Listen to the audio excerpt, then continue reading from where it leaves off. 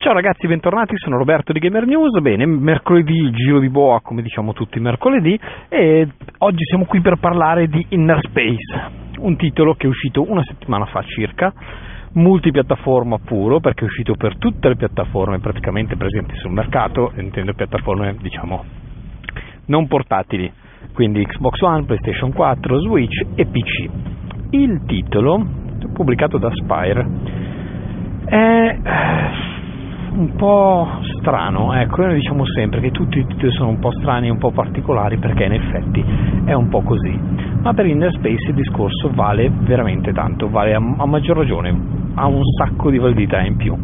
Perché? Perché il lavoro di Polynight Game è stato pensato e strutturato per essere un titolo che va un po' controcorrente, contro tendenza rispetto a quello che ci capita di giocare molto spesso tutti i giorni e che molto spesso e tutti i giorni tendiamo a cercare.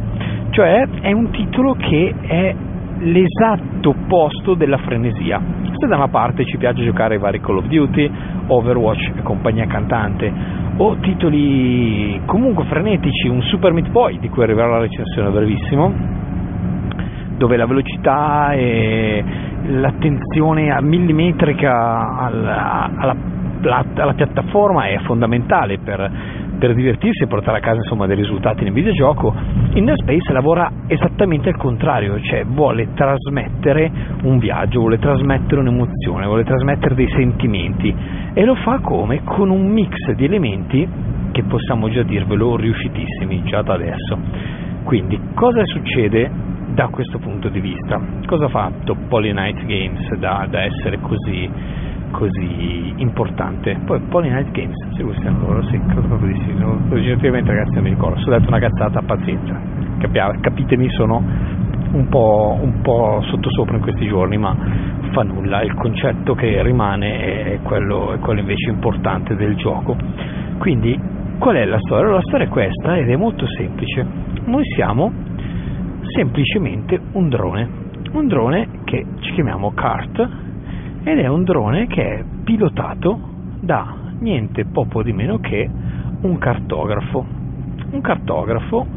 che è alla ricerca delle sue origini, dell'origine della sua stirpe. InnerSpace è ambientato nell'inverso, si chiama, cioè un universo dove le regole dell'universo che conosciamo noi non valgono, dove le sfere di vento muovono tutto il mobile insomma possibile, e dove perdono un po' di significato il sopra e il sotto. Ecco, diciamo che ogni mondo dell'inverso è caratterizzato da una sfera divisa esattamente a metà di questa sfera contiene dell'acqua e metà invece dell'aria e delle costruzioni che sono costruite sia sott'acqua che nella parte di aria, diciamo, quindi nella parte più solida del mondo dell'inverso.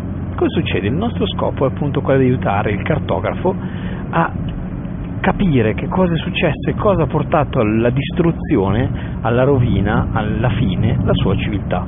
È un po' come quando si ha quella sensazione, come quando iniziate Dark Souls, non so se avete presente. Ecco, quel momento in cui voi arrivate in un mondo che è già finito. Ecco, l'InnerSpace è questo. Voi girate per un mondo che è già finito. Girando potete però trovare dei reperti, delle strutture, degli oggetti che portate al cartografo, che portati si intende solo trovati, quindi il cartografo li avrà immediatamente, permetteranno di ricostruire la storia di questa grande civiltà che fu. Cosa succede a livello di storia? Di tutto qui non vi svelo null'altro, ma è molto bello l'approccio che InnerSpace dà al proprio gameplay, all'unire la parte grafica e artistica del titolo a quella di gameplay vero e proprio. Perché? Perché gli sviluppatori sono stati davvero bravi a creare degli ambienti in una grafica low poly, pulita, chiara, con delle tinte pastello e una musica d'accompagnamento che aiuta tantissimo all'immersione e al senso di tranquillità che viene trasmesso al giocatore, e hanno creato questo gameplay che permette di esplorare, girare per questo universo senza paura di dover morire necessariamente o essere distrutti o scappare o fuggire o sparare o sopravvivere in generale a qualcosa. InnerSpace è un forte grido alla calma, alla tranquillità, all'esplorazione e al lasciarsi trasportare.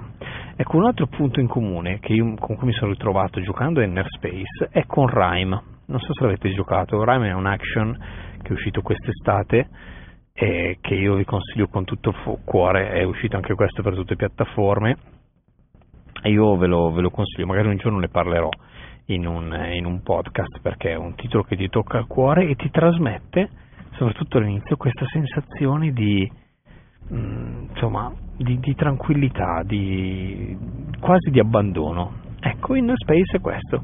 Quindi noi potremo volare per questi livelli oppure immergerci nell'acqua di questi livelli e contemporaneamente cercare e trovare degli elementi. Inoltre, ogni volta che cerchiamo e troviamo delle sfere di vento, avremo la possibilità, o degli altri oggetti, di far crescere il nostro drone, e questo ci permetterà di ampliare ulteriormente le nostre capacità e quindi poter visitare altri posti, eccetera eccetera eccetera.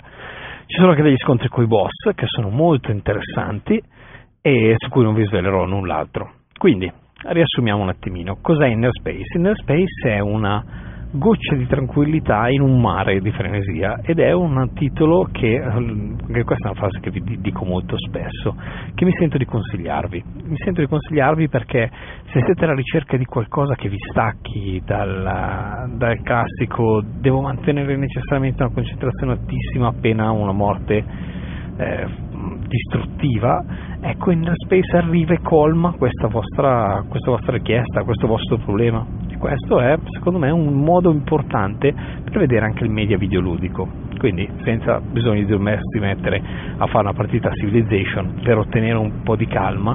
InnerSpace vi porta in un viaggio, ve lo fa vivere. Una nota di particolare va secondo me alla colonna sonora, che merita tantissimo e si sposa perfettamente, ma perfettamente, con le ambientazioni. Quindi complimenti a sviluppatori, ragazzi, insomma distributori e tutto il resto. È un titolone della Madonna, molto bene.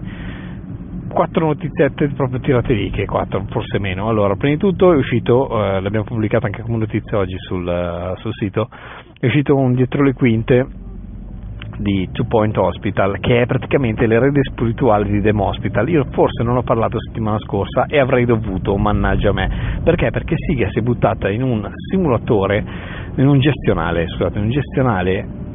al momento solo PC, poi chissà se arriverà mai un porting, che praticamente riparte esattamente da dove si era fermato Dem Hospital. Ora, io non ho mai negato il mio amore incondizionato per Dem Park e Dem Hospital, forse un po' meno Dem Hospital, un po' più di Dem Park, ma comunque per quei prodotti della Balfrog che insomma spaccavano a mio parere tantissimo. Bene, vedendo gli screenshot e vedendo questo dietro le quinte di 2 Point Hospital, ecco, forse per chi ha già giocato quei titoli vi si aprirà un po' il cuore, quindi un titolo da tenere necessariamente sott'occhio. È arrivata anche qualche notizia da Kingdom Come Deliverance, che è un altro titolo che attendo con grandissima ansia, in uscita il 13 febbraio di quest'anno, quindi ormai ci siamo quasi, e anche in questo caso qui ogni volta che esce una notizia insomma un po' si apre il cuore. Bisogna vedere cosa succede davvero a Padalamano con Combat System e se tutte le promesse degli sviluppatori saranno mantenute, promesse che hanno fatto crescere un hype intorno a questo titolo esagerato.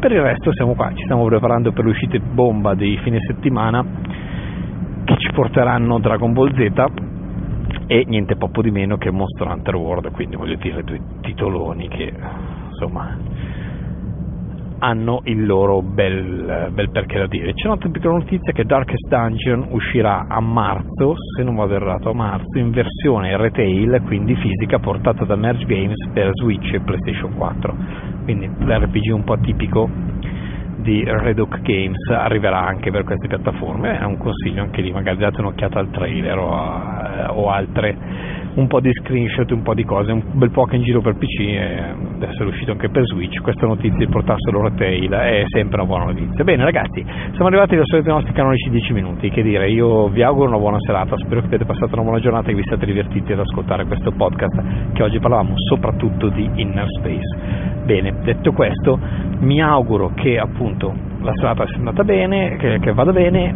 Vi invito a dare un'occhiata a gamernews.it, a magari mandarci un feedback tramite Facebook, la nostra pagina Facebook, se volete qualche funzionalità in più o qualcosa d'altro. Date un'occhiata a Facebook, insomma, magari scaricatevi l'app per Android se avete Android, se non avete l'app e magari volete restare un po' aggiornati.